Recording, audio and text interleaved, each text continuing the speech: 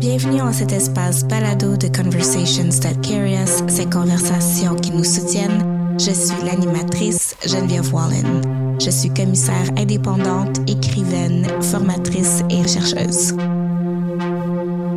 En cette conversation avec Léla, commissaire et artiste de rue Camille Larivée, nous décortiquons les possibilités affectives de l'activisme dans le cadre curatorial. Lourd de sens, la position d'activiste s'inscrit dans notre mémoire collective de manière bien précise. Mais au fil de cette conversation, Camille et moi tentons de l'élargir. Dans le contexte de la pratique de mon invité, l'activisme et le commissariat s'enchevêtrent afin d'insuffler l'esprit de communauté dans une méthodologie de travail qui examine l'impact des espaces publics sur nos corps et nos esprits. À travers son désir de contrecarrer les carcans rigides retrouvés dans nos relations professionnelles et sociales, les notions de bienveillance et de soins sont omniprésentes dans ses recherches. Camille s'investit dans l'implémentation d'espaces artistiques où l'on peut simplement être ensemble et vivre le moment présent. De plus, nous proposons de simples habitudes allant à l'encontre des créneaux de la suprématie blanche et du capitalisme qui ont imprégné le domaine culturel.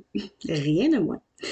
Et donc, sous la bannière de la pratique curatoriale activiste, nous reconnaissons l'espace gestatif de la création de projets, la liberté d'être, le besoin de souplesse, les solitudes partagées et les enjeux communautaires.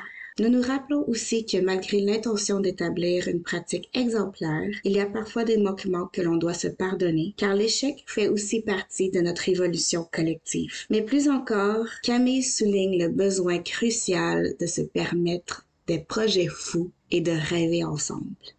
Camille Larivée est une street artist, une commissaire indépendante et une travailleuse culturelle basée à Tiohtià:ke, Montréal.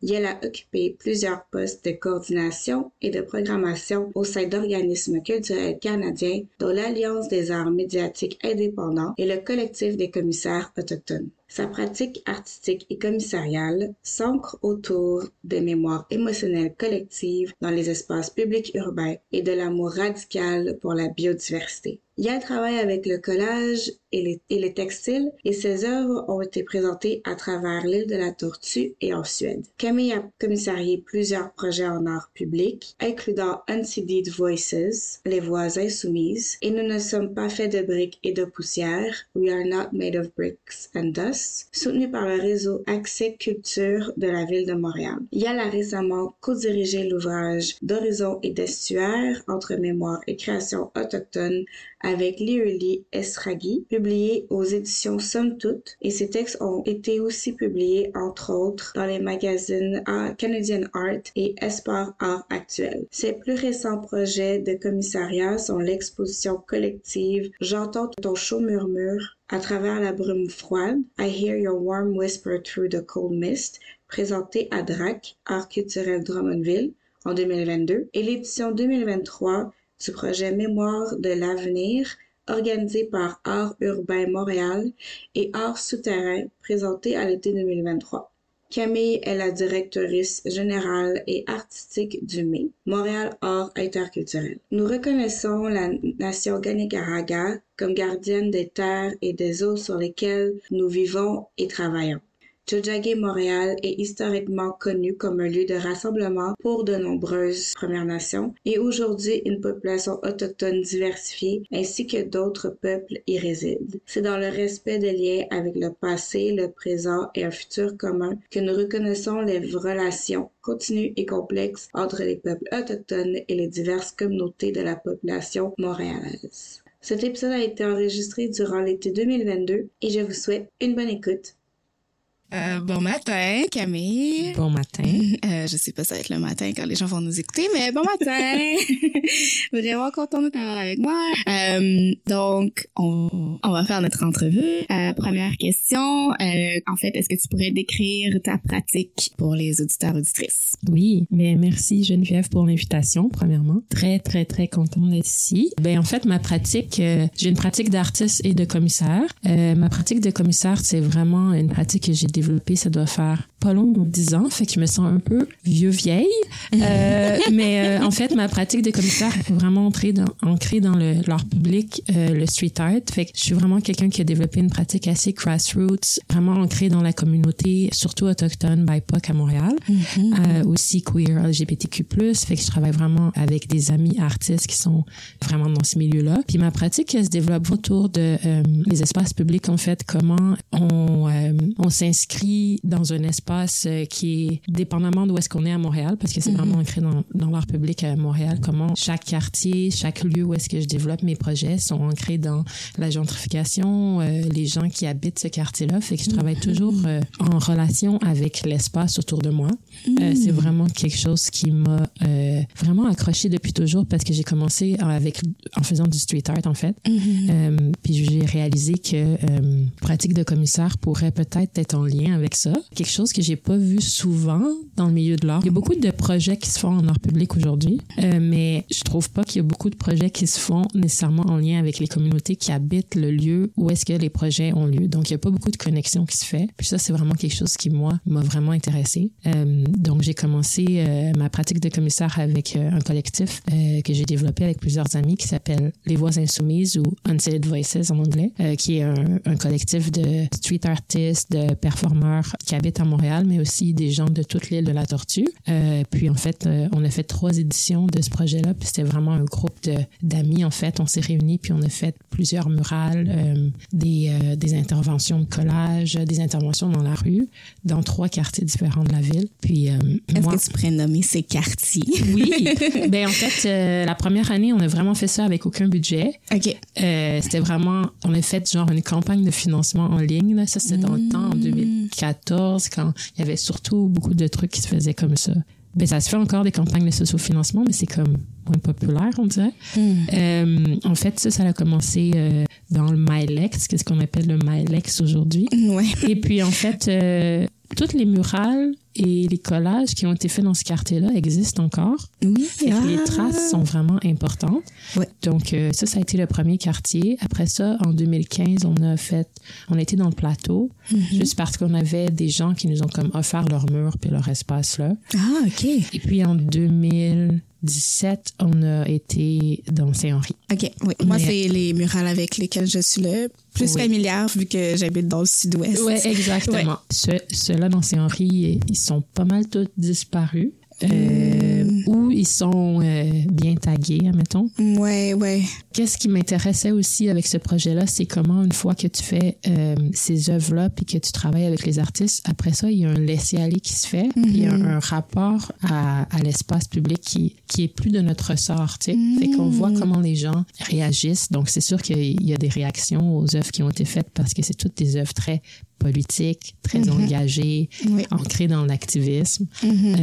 Moi, c'est quelque chose qui m'intéresse, c'est de voir la réponse du public, mais dans un contexte qu'on peut pas contrôler. Et puis, il y a d'autres œuvres qui ont été disparues avec le temps, avec le changement des saisons. Puis quelque chose qui m'intéresse beaucoup, c'est comment aussi, une fois que tu fais des œuvres dans l'espace public, on n'a plus de notre relation au temps puis au changement de saison, au changement de la gentrification, etc. Ça vient vraiment faire une réaction aux œuvres. Moi, ça m'intéresse de retourner sur les lieux puis de voir comment ça a changé, comment ça a évolué, puis comment aussi les gens nous en parlent, en fait. Puis ils sont comme, hey, telle œuvre a disparu, ça m'affecte beaucoup, ou telle œuvre a été taguée, qu'est-ce que vous pensez de ça? Fait qu'on peut vraiment développer des conversations, en fait, avec les gens qui vivent avec ces œuvres-là à chaque jour.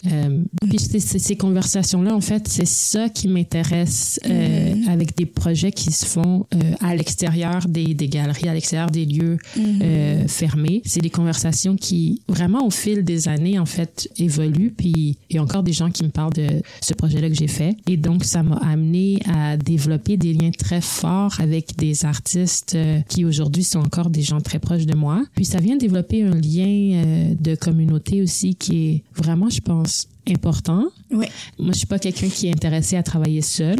c'est très rare. Je suis quelqu'un de collectif. C'est vraiment quelque chose qui, moi, me donne une raison de vivre. Là. Je suis pas quelqu'un qui est vraiment... Ouais, c'est ça. J'aime ça être ancré dans les connexions, les relations interdisciplinaires aussi. Je pense que j'aime beaucoup le street art, mais j'ai réalisé que j'aime beaucoup aussi juste le mouvement puis les performances puis etc. C'est vraiment quelque chose qui m'intéresse, mais donc oui, ma pratique s'inscrit vraiment dans un esprit de communauté. Ouais, puis c'est important aussi de parler justement de comment il y a plusieurs commissaires qui préfèrent travailler en collectivité, que finalement c'est pas nécessairement un rôle qui doit être comme justement genre seul, tu sais, qui doit être en isolation, que puis même s'il y en a plusieurs qui vont travailler seuls, mais que c'est toujours en conversation, c'est comme c'est jamais vraiment juste. C'est, on dirait qu'il y a comme un mythe qui a été créé, un peu comme l'artiste génie aussi, où est-ce que c'est comme commissaire, genre aussi entre guillemets génie, où est-ce que tu viens avec ton idée, ta vision, puis là tu je sais pas, tu mènes une équipe à faire manifester cette vision là, puis en tout cas je trouve que faut en parler plus. Non, c'est vrai qu'on fonctionne en collectivité. Puis en fait, moi, j'essaie de travailler à l'encontre de la hiérarchie entre commissaire et artiste, ou l'espèce de relation de pouvoir qui des fois se manifeste, veut pas, là. Des fois, on y pense même pas, tu sais, quand on pense à un projet, puis on invite un artiste, puis c'est vraiment comme notre rôle est tellement défini, tellement comme ancré dans une certaine rigidité qui fait vraiment partie du milieu de l'art, moi, je trouve personnellement. Puis j'essaie un peu de travailler à l'encontre de ça. Fait que quand je développe ces projets-là, je me considère comme commissaire, mais en fait, le projet est développé complètement avec tout le monde qui participe.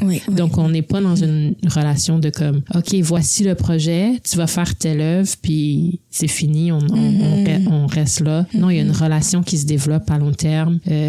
On parle ensemble du projet, puis le projet peut évoluer avec tout le monde ensemble. C'est pas juste moi qui a comme, une idée de génie, puis là, les artistes rentrent là-dedans. C'est vraiment comme, comment on peut réfléchir ensemble à faire ce projet-là. Pour moi, c'est vraiment plus intéressant et pertinent. Puis je pense que dans le milieu actuel, la société actuelle, où est-ce que on est tellement aussi seul d'une façon, là, tu sais, devant nos téléphones, à comme regarder les projets des autres. Wow, c'est super cool, mais je trouve qu'il y a comme, mais aussi la pandémie, évidemment, a amené ça, mais il y a ce sentiment-là de solitude qui, moi, me pesait beaucoup. Puis je pense que ça m'aide à comme, avoir des relations concrètes, puis voilà. Puis qui peuvent aussi évoluer au fil du temps. Puis c'est quelque chose qui revient aussi dans les conversations, je trouve, avec Eunice aussi, avec moi, Jeanne. Ça revenait comme thème. Puis aussi comment ta pratique commissariale est informée par ta pratique artistique et vice-versa. C'est vraiment intéressant. Un peu aussi comme la discussion que je vais avoir avec Mickaël au niveau de cette position-là qui est aussi assez, je trouve, spéciale, parce que c'est pas mon cas. Moi, quand les gens sont genre, fait que toi, t'es commissaire, mais c'est quoi ta pratique? Puis je suis genre, non. C'est ça ma pratique. C'est ça ma pratique. Je suis commissaire. Comme ça, on s'attendait à ce que je sois aussi artiste, je sais pas. Puis, t'as un peu répondu à ça, en fait, dans la première question, mais parce que j'aimerais ça t'entendre un peu plus élaborer là-dessus. Ma question, en fait, c'est de quelle manière tes valeurs éthiques, communautaires et sociales s'inscrivent dans ta pratique commissariale, mais aussi en tant que travailleuse culturelle? Excellente question. Le mot activiste, là, en général, c'est un mot qui, comment dire, que j'aime mais que j'haïs en même temps. Parle-moi de ces ambiguïtés je pense qu'à travers les années, j'ai comme eu un rapport différent avec ça. Là, je suis rendue dans ma trentaine, puis je me dis, est-ce que c'est vraiment un mot que je vais nécessairement utiliser? Je pense que quand j'étais plus jeune, il y a comme, premièrement, je viens vraiment du milieu assez activiste. Là, tu vois, j'utilise le mot, mais je suis quelqu'un qui a comme fait partie de la grève de 2012 à l'UQAM. C'était genre cette génération-là. Qui était en fait une grève, si tu y repenses, vraiment zéro inclusive.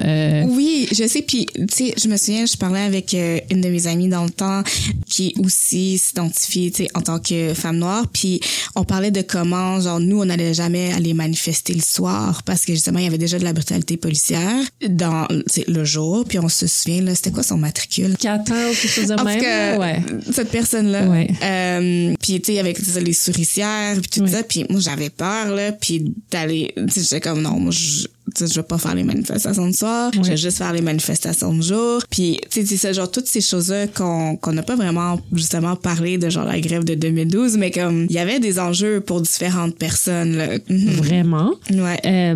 Fait que moi, à ce moment-là, j'étais comme c'est excitant, blablabla. Puis j'ai commencé à faire du street art à ce moment-là parce que j'ai rencontré des gens qui étaient comme intéressés à faire comme des actions autour de la grève. Mais en même temps, il y a eu Idle No More qui est arrivé, puis ça, c'est quelque chose qui, moi, me touchait vraiment plus personnellement. Fait que c'est là que je me suis rendu compte comment il y avait un manque d'intersectionnalité dans beaucoup de luttes dites activistes. Et puis c'est quelque chose que j'ai commencé plus à réfléchir. Puis quand j'ai développé des projets, je me suis dit, OK, comment ce manque-là que je vois dans le milieu plus société, comment je peux essayer de parler de ces enjeux-là, puis de peut-être changer un peu des choses à travers des projets artistiques, qui vont aussi être dans les espaces publics. Donc, c'est vraiment comme ça que j'ai comme essayé de transposer ces questionnements-là, ces enjeux-là, puis qu'est-ce que moi m'intéressait, mais plus d'une façon artistique. Puis là, je dis pas que j'ai fait des projets comme parfaits, tu sais, puis je pense que c'est vraiment important aussi de réfléchir à comment on fait des projets des fois qu'on pense qu'ils sont tellement politiques, qui sont tellement engagés, mais que en y réfléchissant après, on se rend compte qu'il y a toujours une façon d'évoluer, puis en fait aussi d'avoir du nouveau knowledge que tu pensais pas, que t'avais pas à ce moment-là. Fait que voilà, tout ça pour dire que dans ma vingtaine, j'étais comme wouhou, je peux tout faire, c'est vraiment extraordinaire. Puis après ça, tu réfléchis, puis tu dis OK, il y avait telle et telle affaire qui marchait pas. Puis c'est correct d'accepter ça puis de le dire, tu sais. Puis aujourd'hui, je suis prête à dire comme j'ai fait des projets vraiment cool, mais il y avait aussi des gros manques puis des espaces complètement inaccessibles pour plusieurs personnes qu'aujourd'hui je me dis ça serait le fun de réfléchir à ça, tu sais. Oui, puis il faut je sais pas se dire que ça s'est passé comme j'essaie de trouver le mot en français de acknowledge, mais on va y aller en franglais. Peut-être que ça sonne genre quétaine là, je sais pas, mais aussi de se pardonner aussi, comme de pas l'avoir, tu sais, de la bonne manière, tu sais, tout le temps, puis de pas avoir fait des choses parfaites. Tu sais, quand je pense aussi à ma pratique, je le dis souvent, tu sais, oui, genre c'est ancré dans, tu sais, le bien-être, bienveillance et tout, mais ces définitions-là ont changé à travers le temps. Ma manière d'opérer avec ces définitions-là a changé à travers le temps. Puis ça évolue avec aussi ta relation avec, je sais pas, ta relation de soi, ta relation avec les autres, de la manière que peut-être que tu mûris émotionnellement. Tu sais, puis aussi en apprenant aussi d'erreurs passées. Puis je pense que c'est important, c'est ça, d'en parler justement. Ouais, puis je trouve que c'est quelque chose qu'on parle pas beaucoup parce que dans le milieu activiste politique, là, je pense qu'il y a tellement une pression d'être parfait puis de penser à tout, puis que je pense que des fois les gens ils oublient comment l'erreur ou je veux dire l'expérience fait partie de ça. Donc c'est quelque chose que aujourd'hui je réfléchis beaucoup dans ma pratique, c'est comme comment ces projets-là m'ont impacté moi personnellement, puis comment aujourd'hui je peux, tu sais, évoluer les choses, changer un peu des façons de travailler. Puis je pense que ça vient beaucoup dans les relations interpersonnelles en fait avec les gens avec qui je choisis de travailler, puis à qui aussi je donne l'espace, puis que je me retire des fois aussi, tu sais. Puis je pense que ça c'est important de réfléchir à ça. Donc voilà, fait que j'essaie de faire une connexion entre mes valeurs, les façons que je vois mon travail dans la vie de tous les jours et ma pratique artistique qui est pas toujours facile, là. C'est comme une connexion qui qui se développe, mais c'est la seule façon que je vois comment faire mes projets. Il faut que ça soit ancré dans ma façon de voir la vie, de vivre, de faire des choses. Tu sais. Ah, merci pour ça. Et là, on va utiliser le mot activisme parce que... D'accord. Parce que c'est ça. C'est ça. On va se faire après ça une banque de synonymes. Ouais, c'est ça, exactement. Après l'épisode, on va faire ça. Ouais. Mais pour l'instant, ça va être le mot. Puis en fait, je veux savoir un peu c'était quoi ta définition de l'activisme, mais plus au niveau curatorial. Mm-hmm. Donc comment est-ce que ça s'aligne pour toi ces deux mots-là, activisme curatorial, puis encore une fois, c'est quelque chose que tu viens un peu de développer au cours de cette conversation-là déjà au niveau de l'espace dans la sphère publique de l'activisme curatorial, mais en fait peut-être qu'on pourrait aller un niveau de plus, mais aussi peut-être de dire genre essayer, je sais pas, théoriser, philosopher de genre c'est quoi la place de l'activisme curatorial, mais au niveau de l'évolution de la pensée curatoriale, genre global. Oh my God. Oh my God! Yes! C'est une excellente question. J'adore. Merci pour la question. C'est pas une question facile, mais en fait, c'est drôle parce que j'en ai parlé avec Eunice d'ailleurs quand on avait fait un entretien ensemble pour la revue Espace, qui était un numéro sur l'art en espace public. Ouais. Puis donc on parlait de différents projets qui nous tenaient à cœur ou qu'on avait participé au cours des dernières années. Puis on a eu une conversation intéressante sur en fait comment pour moi, la pratique commissariale qui se développe en espace urbain et vraiment, j'essaie d'aller à l'encontre, en fait, du suprématisme blanc et du capitalisme de façon à... de grande force à aller contre-courant. Ouais. En fait, j'essaie d'aller contre des valeurs qui sont vraiment ancrées dans le milieu de l'art aussi, qui est en fait la rigidité. Comment, dès qu'on travaille avec, par exemple, des forces gouvernementales ou qui a plusieurs, des institutions, etc., il y a une rigidité qui se fait pour faire des projets. Puis moi, j'essaie un peu de défaire ça dans mes projets qui se passent à l'extérieur des lieux fermés. Oui. Donc, si j'ai travaillé avec la ville de Montréal, puis ça a été vraiment comme justement un enjeu là de dire OK, il y a toutes ces règles-là qui sont mises en place pour faire des projets en espace public. C'est comme tu peux pas faire un projet qui s'inscrit 5 cm plus loin que cet espace-là parce que ça appartient à tel building. Puis là, tu te dis OK, mais l'espace public appartient à qui, tu sais? Donc, c'est essayer de faire un espace pour ces conversations-là. Et puis c'est pas tout le monde qui est prêt à faire ça. Ça emmène vraiment des enjeux financiers, des enjeux de société, etc. Oui. Fait qu'il y a cet aspect-là qui est une valeur super capitaliste de rigidité, d'urgence aussi. Comment je trouve que faut toujours qu'on fasse des projets super vite. Ouais, on est toujours en train de penser au prochain projet, puis c'est comme si on développe un gros projet, mettons, avec plusieurs artistes, etc. Comment il y a toujours des règles de OK, voici notre timeline, puis là, il faut suivre ça et ça, puis il n'y a pas beaucoup d'espace pour le changement, pour l'évolution, pour de discussion, en fait. Tu sais. Ouais. Comment...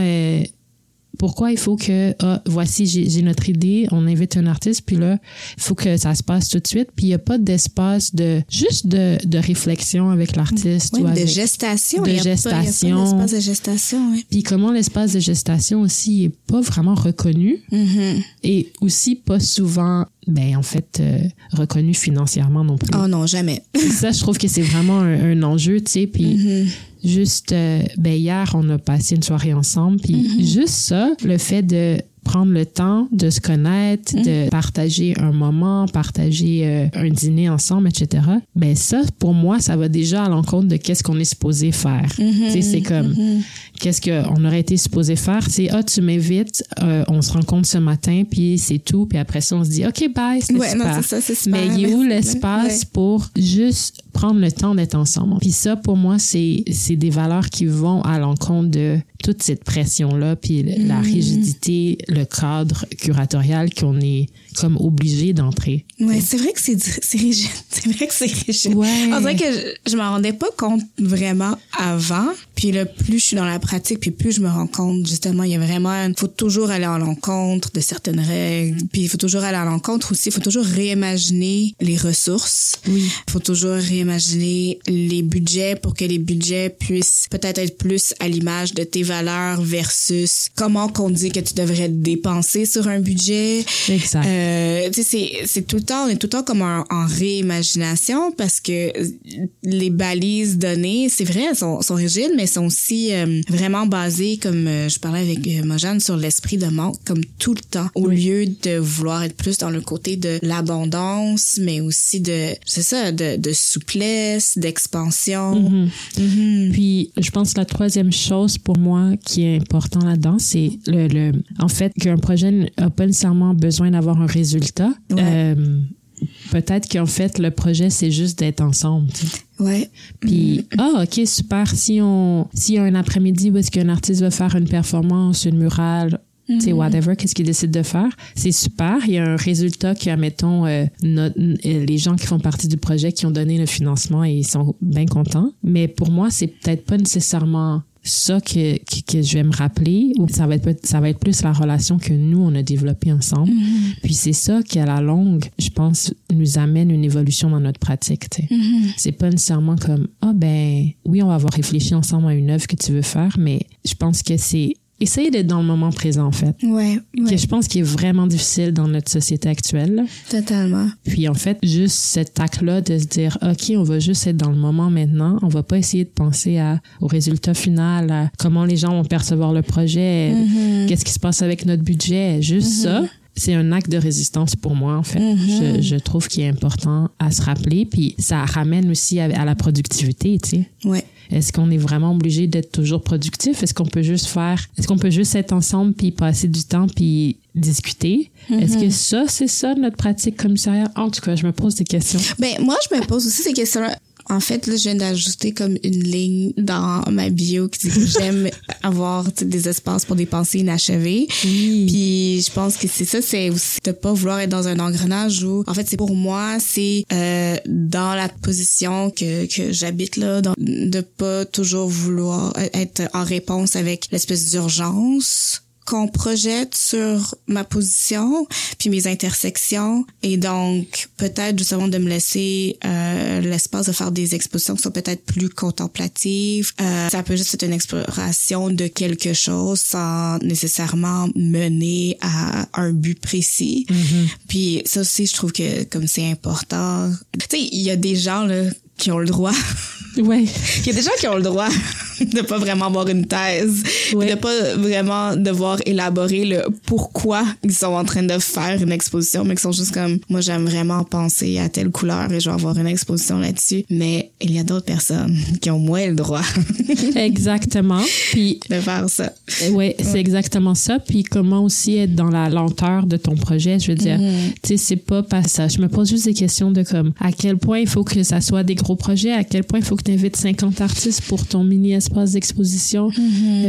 Pour faire un point, pour faire dire, un point. Genre, ben voici le nombre d'artistes de tel... d'artistes autochtones, d'artistes noirs, d'artistes LGBTQ+, etc. C'est comme l'idée du quota aussi, c'est exactement, ouais. Puis qu'on internalise aussi. Ouais, genre. Exact. Puis j'aime que finalement, l'activisme duquel on parle, c'est pas nécessairement dans les balises genre politique classique, ouais, mais que ça soit vraiment comme dans un esprit comme plus de liberté, je pense, au fond. Oui, c'est exactement ça. C'est dans un esprit de liberté, puis c'est aussi dans un esprit de réfléchir vraiment à comme les espaces qu'on invisibilisés, qu'on veut pas voir non plus. Puis pour moi, des fois, c'est pas nécessairement des personnes en tant que telles, mais c'est le temps, puis c'est l'énergie puis tout ça, puis que des fois on oublie que c'est vraiment important là. Je sais pas si ça fait du sens, mais en tout cas. Non, ça fait du sens. Mais de toute façon, c'est un remue-ménage. Un remue-ménage. C'est un remue-ménage. On est en train de... On donne des suggestions, on fait des propositions, puis les personnes qui vont écouter, ben, ils en font ce qu'ils en veulent. Puis... Excellent. Et donc là je voulais aussi justement, ben c'est le fun parce qu'au fond toutes les questions qui viennent, on y répond un tout petit peu en avance, puis là on peut juste comme progresser dans la conversation. J'adore. Donc genre je trouve que c'est un bon signe de finalement on a comme vraiment une belle continuité. Une belle continuité. Tada, that's the word. Et là, en fait, ma question aussi, c'était qu'est-ce que tu entrevois comme possibilité transformative au niveau des consciences collectives lorsqu'on parle justement de mettre les termes ensemble, bien-être, activisme et collectivité et commissariat, genre comment t'entrevois ça comme force de transformation? En fait, moi, je vois ça comme... dans qu'est-ce que moi m'intéresse, c'est la force numéro 1. La force numéro 1. C'est vraiment ça que... En fait, c'est là que je vois notre pouvoir d'une certaine façon. J'aime pas trop ce mot-là, mais je l'aime des fois. Je pense que je vais revenir à ma pratique dans plus l'espace public, art urbain, etc., parce que c'est vraiment ça qui m'intéresse. Mais oui, vas-y. Quand on marche dans la rue, là, par exemple, OK? Puis que là, tu vois un building, puis tu te dis, hey, ça, c'est vraiment cool, mais c'est quoi, tu sais? Tu sais, tous ces espaces-là on est tellement habitué de voir. Puis en fait, qu'est-ce qui moi m'intéresse, c'est quels sont les espaces invisibilisés, oubliés. Puis en fait, qu'est-ce qui se cache en arrière de ça, tu sais. Ça peut être les histoires de communautés, des gens qui ont habité là, qui se sont fait pousser de là par la gentrification. Qu'est-ce que les murs en fait ont à nous dire? C'est vraiment ça qui moi m'intéresse, puis qui amène un lien d'activisme politique à travers ça, parce que une ville comme Montréal en fait est remplie d'histoires qu'on aimerait mieux oublier ou mettre à la poubelle, ou tout ça est vraiment ancré dans mettons qu'on pense aux célébrations du 375e. Exact. Tu vois, ça c'est l'exemple parfait. Moi, on m'avait approché pour me dire est-ce que tu es intéressé de faire un projet avec ça, tu sais, célébration, puis j'étais comme mais pourquoi? Qu'est-ce qu'on célèbre aujourd'hui? Qu'est-ce qu'on célèbre? Puis là, j'essayais de m'imaginer juste être là sur un coin de rue ou d'un espace que, admettons, la ville me donnerait où est-ce que je pourrais faire un projet. Puis là, j'étais comme, mais juste être là à ce moment-là, sur ce coin de rue-là, je veux dire, qu'est-ce qu'on va célébrer? Puis aussi, ça va être quoi notre relation avec les gens qui vont passer, qui vont voir ça, tu sais. Fait que j'essaye de faire cette connexion-là avec les espaces qui évoluent dans le temps, mais aussi en lien avec comment ça a un impact corporel, spirituel, tu sais. Comment quand on fait des projets pour lesquels on n'a pas nécessairement un contrôle, ça vient aussi nous impacter d'une façon physique, tu sais. Fait que quand je fais des projets qui bougent dans l'espace public, je me dis, OK, comment les gens vont le vivre dans leur corps à ce moment-là? Pour moi, ça vient aussi amener un lien politique corporel. Je sais pas si, encore une fois, ça fait du sens. Non, ça fait vraiment c'est comme ça que moi, je le vois dans ma tête. Fait que c'est comme ça que j'essaye de faire une amalgamation d'un peu de tout ce qui m'intéresse, de faire ces liens-là entre le politique, le privé, espace public. Donc, c'est ça que j'essaye de penser quand je fais des projets. En fait, aussi, que là, je suis comme dans une espèce de, pas un dilemme, mais un bon challenge, je te dirais. On m'a invité à commissarier une première expo dans un lieu privé, dans une galerie, en fait. Puis pour moi, c'est vraiment challengeant. Parce que j'étais comme, j'ai jamais fait ça. Des murs blancs fermés, qu'est-ce qu'on va faire? Fait que là, tout de suite, j'étais en train d'imaginer qu'est-ce qu'on peut faire à l'extérieur. Puis je me suis dit, non, Camille, pense, essaye, vas-y, focus et essaye de voir qu'est-ce que tu peux faire avec quel artiste. Fait qu'évidemment, j'ai ancré ce projet-là dans la saison dans laquelle le projet va avoir lieu. Puis, en fait, le territoire où est-ce que ça se passe. Pour moi, c'est la seule façon que j'ai comme... De faire un lien avec l'extérieur. De faire un lien avec l'extérieur. À l'intérieur. Oui. Puis qu'il va avoir une connexion pour les gens. Puis se dire, OK, on peut faire des liens intérieur-extérieur. Puis, amener plusieurs layers. Couches, strates.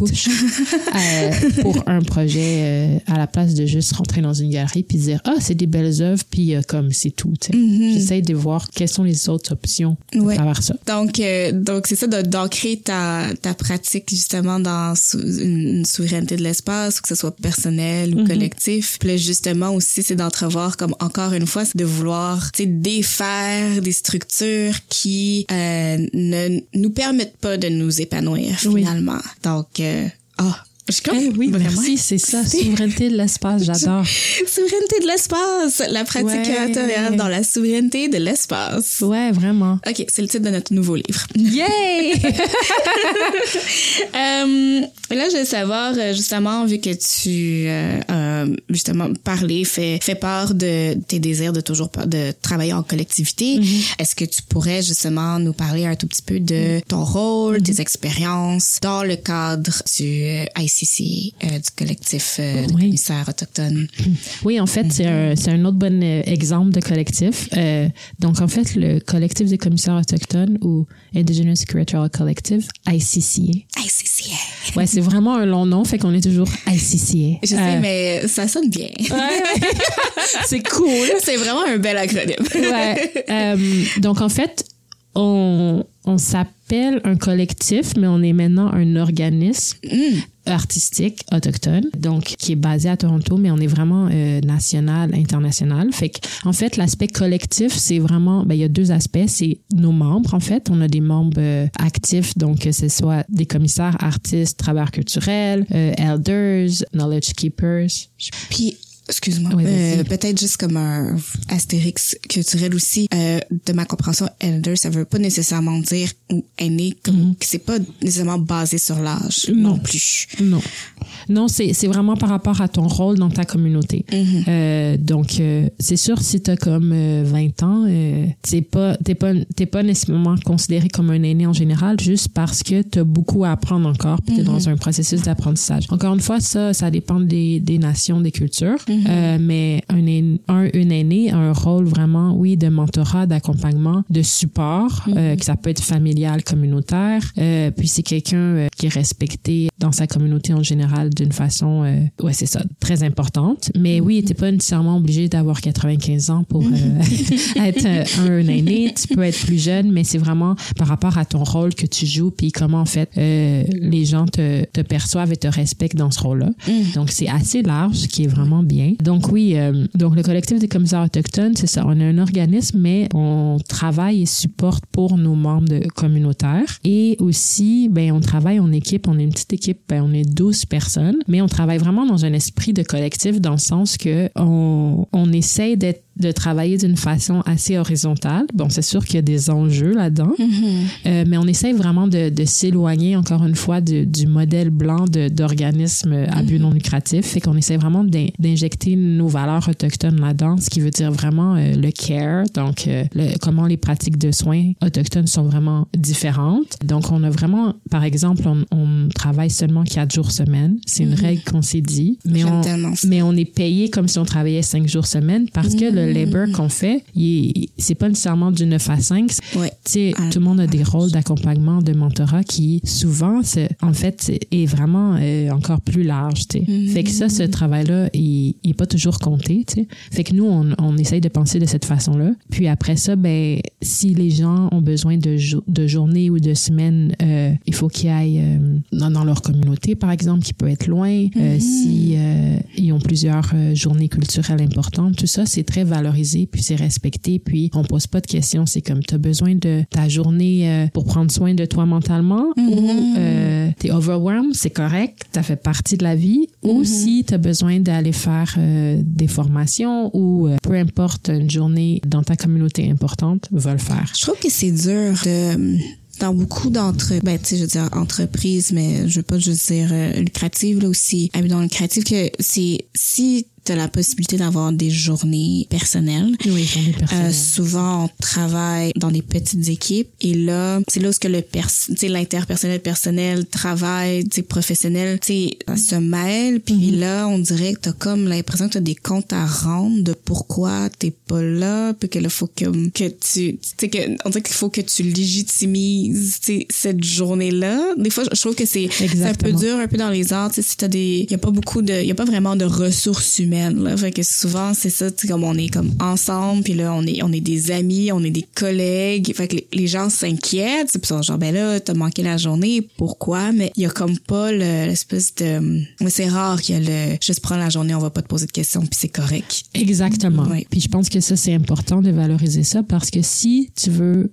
que ton équipe se sente bien, puis qu'ils se sentent aussi supportés, c'est important de valoriser le fait qu'on veut qu'on veut travailler à l'encontre d'un esprit productif capitaliste, genre on a 1 million de projets, faut faire des demandes de bourse, puis c'est comme juste ça, tu sais. Mais effectivement, c'est très difficile parce qu'on n'est pas habitué à ça, en fait. Non. Fait que c'est pas ça qu'on est supposé faire. Fait qu'il y a cet aspect-là, mais en fait, l'autre aspect qui est vraiment ancré dans le collectif pour moi, c'est on fait beaucoup de check-in. Fait que à chaque semaine, on se rencontre en équipe, puis on parle pas nécessairement de travail, mais on fait juste se demander comment notre semaine a été, comment ça va. Juste comme rire ensemble, parler de trucs que ça nous tente de parler, juste prendre un moment ensemble, en fait. Ouais.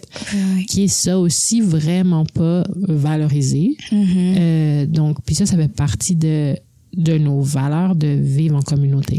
Mais c'est aussi, les horaires sont tellement chargés, on a tellement peu de temps pour tout accomplir. Fait que c'est pas que c'est vu comme une perte de temps nécessairement, mais en même temps, c'est comme si t'es tellement en urgence de tout faire que là, c'est comme, est-ce que on peut vraiment ralentir pour juste prendre le temps d'être ensemble? Surtout aussi, genre, ça, je trouve ça assez radical que on prend le temps d'être ensemble et on travaille 4 jours semaine. Tu comprends ce que je veux dire? D'habitude, c'est plus genre, OK, on travaille 5 jours semaine parce qu'on sait qu'il y a des moments où on est moins productif parce que est-ce qu'on est vraiment productif pendant genre 40 heures ou genre exactement. 35? Comme c'est pas vrai qu'on a vraiment la capacité pour faire ça de toute façon, tu sais. Mais c'est ça que nous, on s'est rendu compte, c'est que demander à notre équipe d'être là 5 jours semaine, 9 à 5, puis on s'entend qu'il y a toujours des gens qui vont faire des heures supplémentaires parce que t'as pas eu le temps de finir ce que tu voulais faire, puis tu te sens stressé, blablabla. On s'est rendu compte qu'en fait, c'était zéro productif, puis qu'il y avait beaucoup de gens qui étaient juste fatigués, puis en fait, on donnait pas assez d'espace à juste rêver, puis penser à qu'est-ce qu'on veut faire, puis juste avoir le temps de discuter de tout qu'est-ce qu'on fait, parce qu'on est tout le temps devant notre ordinateur en train de se dire oh my god, j'ai tel deadline, puis tout ça. Fait que c'est un acte assez radical, puis au début ça a été difficile parce que tout le monde est un peu stressé avec ça, c'est comme oh mon Dieu, du temps pour parler ensemble, mais après ça on s'est rendu compte que qu'est-ce qui est important là-dedans, c'est qu'on va faire moins de projets, mais ces projets-là vont prendre un angle vraiment plus personnel puis qui va être développé d'une façon meaningful pour tout le monde. Ouais, c'est ça, plus intentionnel. Plus intentionnel. Donc, on travaille dans l'intentionnalité, dans la lenteur, on essaye en fait, puis dans le care en fait, dans la pratique des soins. Donc, c'est vraiment la pratique des soins entre nous, entre collègues, mais aussi comment on prend soin des gens pour lesquels on offre des opportunités ou qu'on supporte d'une façon ou d'une autre, parce que l'autre aspect que j'ai pas mentionné, c'est qu'on a un membership pour les institutions. Donc, il y a beaucoup d'institutions galeries, musées, etc., qui en échange d'un certain montant d'argent, dépendamment qu'est-ce qui les intéresse, on donne des formations, des ateliers, on invite des gens à faire des panels de discussion, puis on supporte les personnes autochtones, afro-indigenous, noires, personnes de couleur qui travaillent dans ces institutions-là. Ils peuvent participer à des événements privés, donc fermés, que nous, on organise, où est-ce qu'ils peuvent vraiment se confier à nous, puis raconter comment ça se passe pour travailler dans ces institutions-là, dont on sait que souvent ne sont pas du tout safe. Ouais. Donc, c'est aussi ce travail-là de support de communauté est vraiment important. Puis, j'aimerais ça qu'on parle un tout petit peu de la notion de se donner le temps de rêver. Oui. Je sais pas comment enclencher comme cette tangente-là, mais j'ai trouvé ça vraiment beau, puis je trouve que c'est important de le souligner, qu'il nous faut du temps pour faire justement, tu sais, de la manifestation, de se projeter dans le futur, Est-ce que tu peux me parler un peu de ça? Genre, est-ce que tu te donnes aussi le temps de rêver pour ta pratique en dehors du collectif? C'est quoi ta relation avec le rêve? Ouais, wow, j'adore cette question. Ma relation avec le rêve est assez challengée en ce moment. Ben c'est ça. En fait, ça, je pense que ça fait partie de l'enjeu de travailler dans le milieu des arts. C'est comment souvent on a tous besoin d'un emploi pour subvenir à nos besoins, puis pour avoir le temps de rêver, puis faire nos autres projets. Fait qu'on est tous, beaucoup de gens est pris là-dedans. Pas tout le monde. C'est impossible. Ouais. On dirait que plus j'ai les conversations, je suis genre aïe aïe. Il y a quelques chanceuses qui sont pas là, qui n'ont pas besoin d'une d'un emploi alimentaire. Mais bon, en même temps, moi, mon rôle dans le collectif des commissaires autochtones est vraiment incroyable et je me sens très privilégiée. C'est comme, oui, c'est mon emploi à tous les jours, mais c'est un emploi que j'adore puis qui est tellement ancré justement dans le rêve aussi que je me sens pas très fâchée là quand je suis comme j'ai pas assez de temps pour faire mes autres projets. Je sais tellement que mon emploi il est vraiment, tu peux t'actualiser aussi à travers ta position, ce qui est comme absolument idéal. Ouais, parfait. Voilà. Donc en fait, ma place avec le rêve dans ma pratique personnelle, en fait moi j'ai été quelqu'un que pendant longtemps avait de la misère à comme juste m'asseoir là puis me dire, être en silence avec moi-même puis prendre un genre 30 minutes pour me dire OK, qu'est-ce que j'ai envie de faire? C'est où que je me positionne dans mon futur de commissaire, etc. Je trouvais ça dur d'être dans ce qu'on appelle le néant, entre guillemets, de comme, comment on peut rêver, en fait. Parce que justement, on est tellement tout le temps dans l'urgence puis dans la productivité de faire des projets que j'avais comme peur de ce silence-là. T'sais. Mais je pense que à travers les années, je me suis juste aussi calmée avec ça. Je me suis rendu compte que c'est correct c'est correct de prendre un après-midi, genre ton samedi après-midi pour juste lire des livres puis t'inspirer, tu sais. C'est correct de prendre ce moment-là pour toi, puis c'est là que je me suis dit waouh, on a un problème ici parce que on est tellement pas habitué de se laisser des moments doux pour nous-mêmes là. Puis prendre le temps de juste lire, de rêver, d'écrire dans ton cahier des affaires, de genre gribouiller je sais pas quoi, de regarder des vidéos drôles qui vont te faire penser à peut-être un projet, je sais pas. Donc pour moi ça a été un enjeu important de se questionner puis d'être pris avec ce silence-là puis de se dire OK, j'ai l'espace en ce moment à rêver, comment je vais le faire. Puis des fois j'y pense encore. Puis je suis comme OK, ouais, j'aimerais ça faire quelque chose mais c'est prendre le temps en fait que pour moi était comme difficile. Puis c'est quoi tes rêves pour le futur commissarial? Wow. Ben en fait, j'aimerais ça retourner un peu dans le milieu plus grassroots, faire des projets qui est pas ancré avec nécessairement un financement où est-ce qui est super rigide. J'aimerais ça retourner un peu dans des projets que tu peux vraiment un peu fou, est-ce que tu peux te laisser aller puis tu sais pas trop où est-ce que ça va te mener. Ouais. Puis ça se peut que ça soit difficile. J'ai comme envie de retourner là-dedans. Je sais que c'est bizarre. Plus de projets fous. Ouais. On a vraiment besoin de ça. Plus de projets fous. Ouais. Je trouve qu'il y a tellement de projets qui se font. Ouais. Puis c'est bien correct. Il y en a vraiment qui sont vraiment bien. Puis il y en a d'autres que personnellement je trouve moins intéressants. Mais je trouve qu'on est comme enseveli de projets. Ouais. Puis t'as jamais le temps de voir tous les projets de tes amis, de gens que tu respectes, etc. Puis moi je pense que mon rêve c'est vraiment de faire des projets comme fou qui veut peut-être que les gens vont se dire qu'est-ce qui se passe ici. Je sais pas trop, mais c'est le fun. Ouais. Puis qui est pas nécessairement besoin d'avoir un but ou qu'on se prend ou qui est extrêmement sérieux mais qui fait juste du bien en fait. Je sais que c'est comme super simple. Puis qui pourrait aussi le défier de justement c'est qu'est-ce qu'on définit comme un projet dans les barèmes de succès. Exact. Qu'est-ce qu'on définit comme un projet pertinent, qu'est-ce qu'on définit comme même étant genre de l'art, vraiment. Oui, exact. Ça, c'est quelque chose qui m'intéresse beaucoup. Fait que j'aimerais ça, explorer ça. Puis j'aimerais ça que ça amène des conversations collectives, en fait, dans le milieu, puis se remettre un peu en question par rapport à comme, est-ce qu'on fait juste des projets pour faire des projets, des fois? Oh my God. Puis, est-ce qu'on peut juste genre dessiner puis faire des belles affaires puis c'est juste beau? Oui. Tu sais, c'est vraiment simple, mais c'est comme, j'aimerais ça retourner à ça un peu. Ouais. Voilà. C'est ça un peu mon rêve. Le beau rêve commissariat, j'aime ça. Et encore là, ça revient toujours à liberté d'être, puis aussi défaire les nomenclatures de c'est quoi vraiment être commissaire, une commissaire avec je pense qu'il y a comme l'aspiration du statut aussi qui est comme que je trouve qu'il est un peu erroné aussi d'une manière de genre c'est nouveau, il y en a commencé à avoir des commissaires comme des commissaires comme stars. Et là maintenant il y a comme un stardom commissarial. Là c'est comme ça qu'on atteint une notoriété publique parce que c'est quand même c'est un emploi, c'est un statut qui est très derrière comme comme behind the scene qui est pas vraiment vu. Puis je pense qu'il y avait comme une espèce de soif de reconnaissance de ce labeur-là. Je suis pas trop sûre de comment ça s'est passé, là, d'avoir surtout les biennales qui ont créé comme les... Je pense que oui. Les foires biennales. Les foires, tu sais, qui ont créé, c'est ça, ce statut de commissaire star. Puis là, moi, je me souviens quand j'ai commencé à réfléchir à vouloir devenir commissaire, c'était comme si c'était un peu, c'est ça que tu dois faire. Tu dois vouloir devenir une star dans les arts. Puis là, je suis comme, je sais pas, non.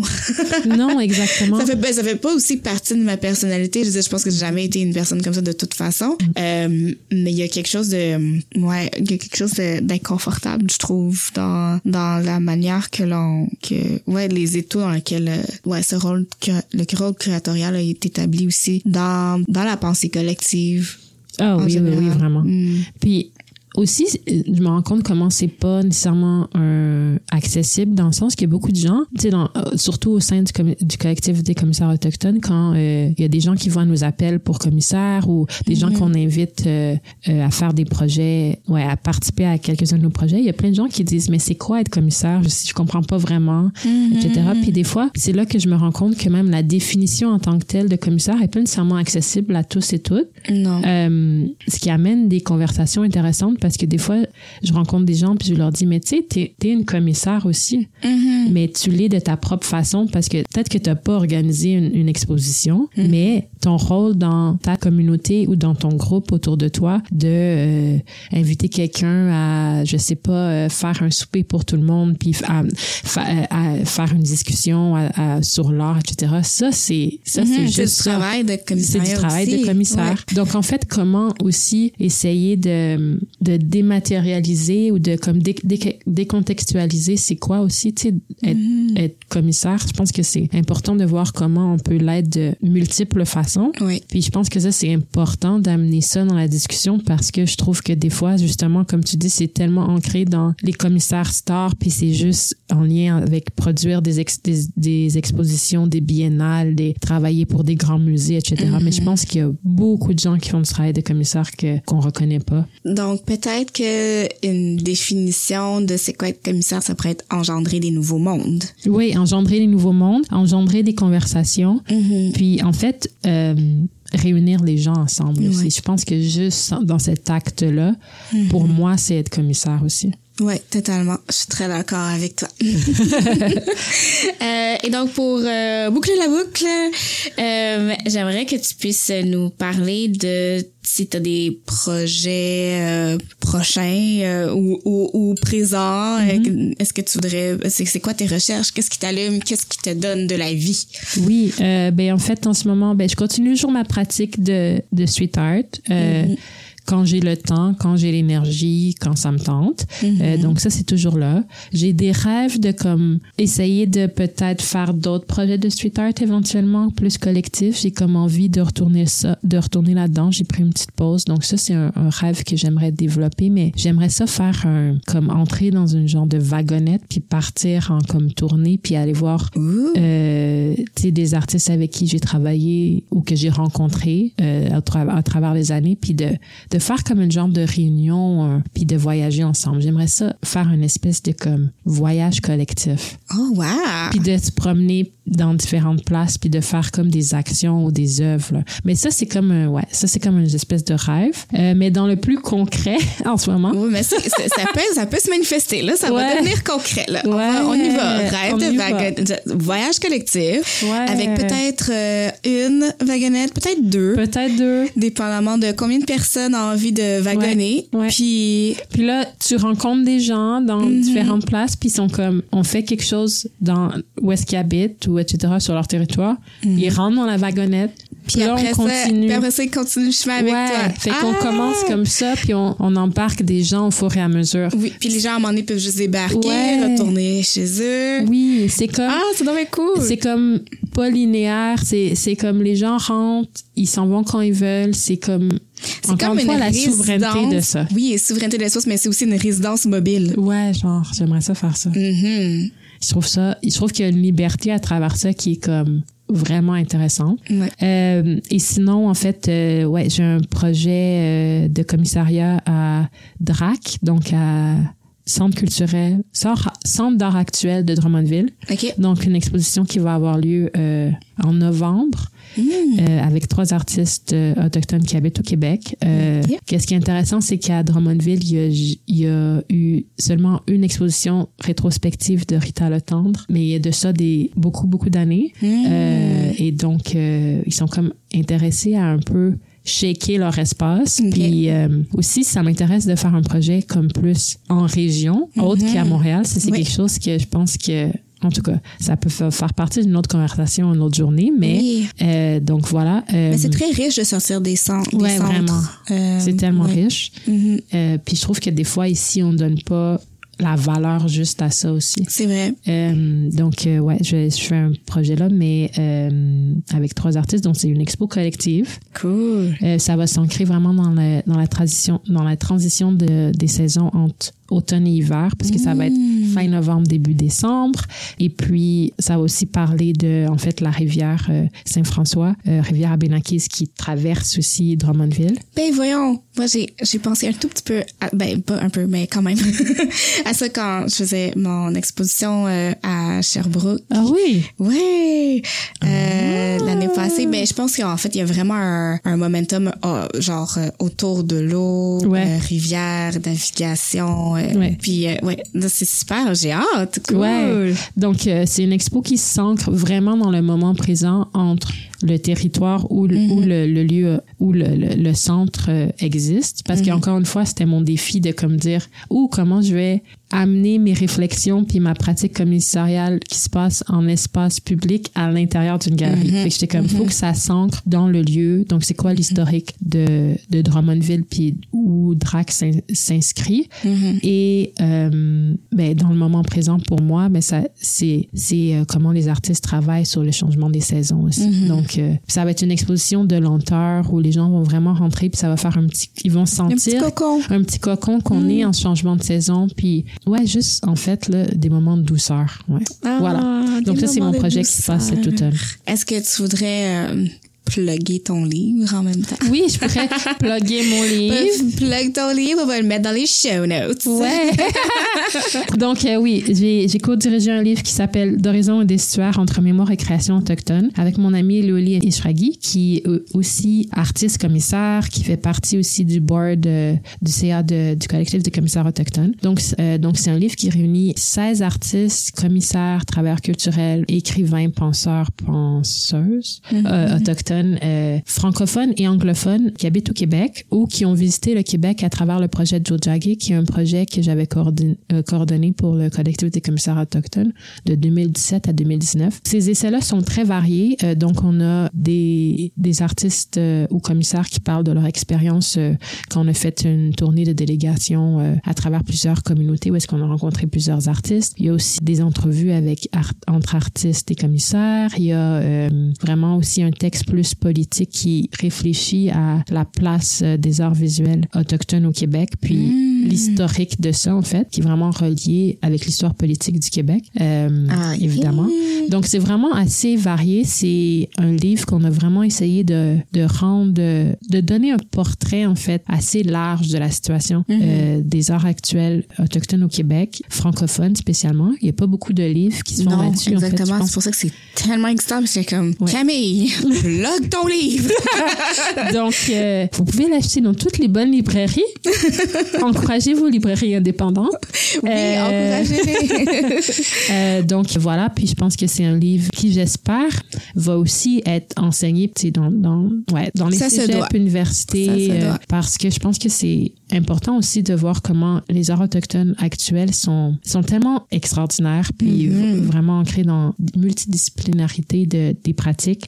Et d'intersection d'être aussi. Intersection d'être. Et de naviguer le monde, là, comme c'est... Vraiment. Puis qu'il y a énormément de différentes pratiques. Puis je pense pas que les gens sont nécessairement au courant de l'énorme diversité des pratiques en arts visuels autochtones francophones. Donc, voilà, une découverte. À vous de lire. Oh my God. Camille, merci d'être venue. C'est tellement un plaisir. C'est tellement une belle conversation. Je me sens réénergisée pour la journée. Pour vrai, j'étais comme, c'est vendredi, je suis fatiguée. Mais là, genre, pour vrai, genre, je vais retourner chez nous, je vais avoir plein d'énergie. Ça va être super. Ben, pas pour être plus productive, juste plein d'énergie. Yes. Ouais, pour vrai. Mais merci. Puis, comme, j'ai hâte de continuer les conversations avec toi, de continuer à rêver collectivement avec toi. Ouais. Merci à toi, Geneviève. C'était vraiment super. Yay! Yay! Cet épisode a été possible grâce au soutien du Conseil des arts du Canada et du Centre d'études de la diaspora noire canadienne. Je tiens à exprimer ma plus profonde gratitude envers mes collaboratrices et invités. Je vous remercie de votre présence, votre travail et engagement dans cette nouvelle aventure. J'ai enregistré cet épisode à Tiohtià:ke-Moniag, Montréal, qui est situé sur le territoire traditionnel des Kanakeraga et qui a longtemps et continue de servir de lieu de rencontre et d'échange entre de nombreuses Premières Nations. Parmi celles-ci, il y a les Kanakeraga de la Confédération Haudenosaunee, les Huron-Wendat, les Abénaquis et les Anishinaabeg. La trame musicale est Raindrops on Hurted de Chanticleer.